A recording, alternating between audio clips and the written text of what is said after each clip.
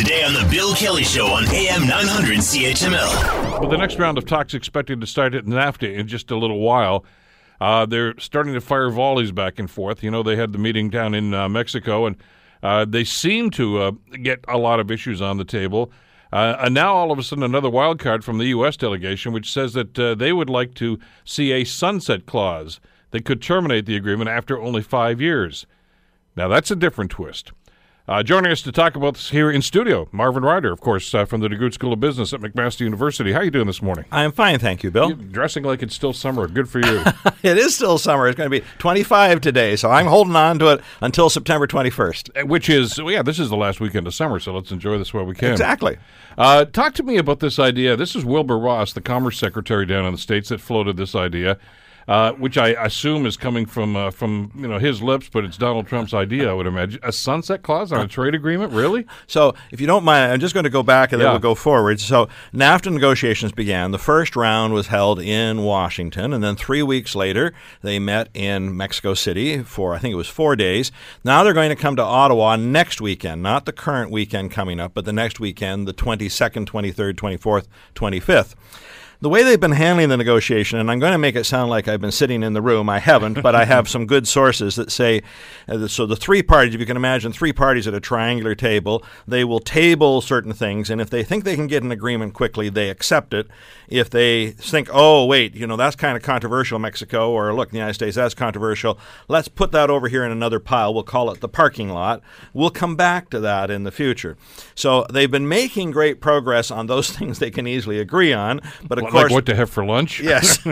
But as you can imagine, there are a few things piling up in the parking lot. And this one, the idea of the sunset clause, has been floated and has already found its way to the parking lot. Now, a sunset clause, the best way I can explain it to your listeners is to imagine that you're going to get married.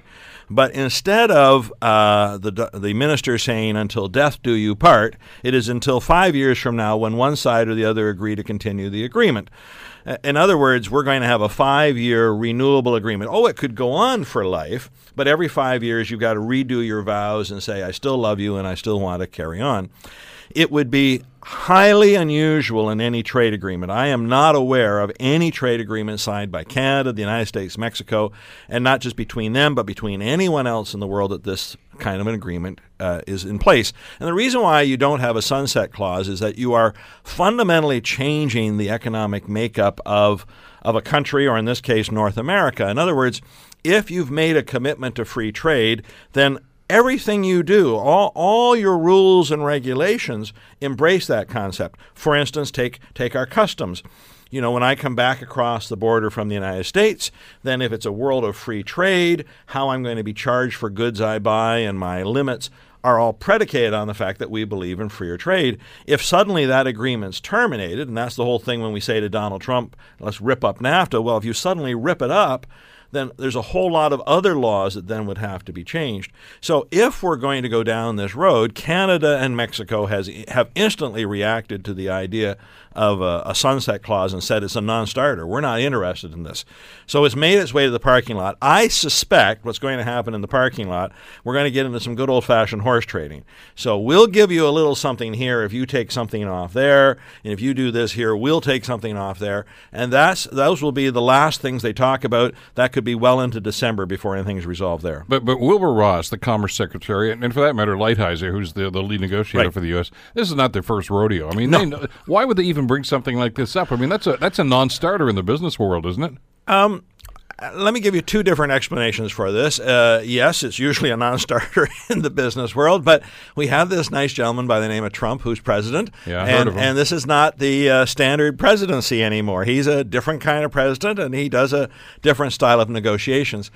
The second thing I would tell you, Bill, is that in negotiations, you occasionally put forward something that you know you're going to lose to get something that you want instead. So, in other words, it'd be like me saying to you, Bill, I want $10,000 to do something. You say, oh, well, Marvin, no way I'm going to give you $10,000. I said, well, how about $1,000 then? You say, well, good, $1,000. I dodged a bullet. I didn't have to give you that extra $9,000.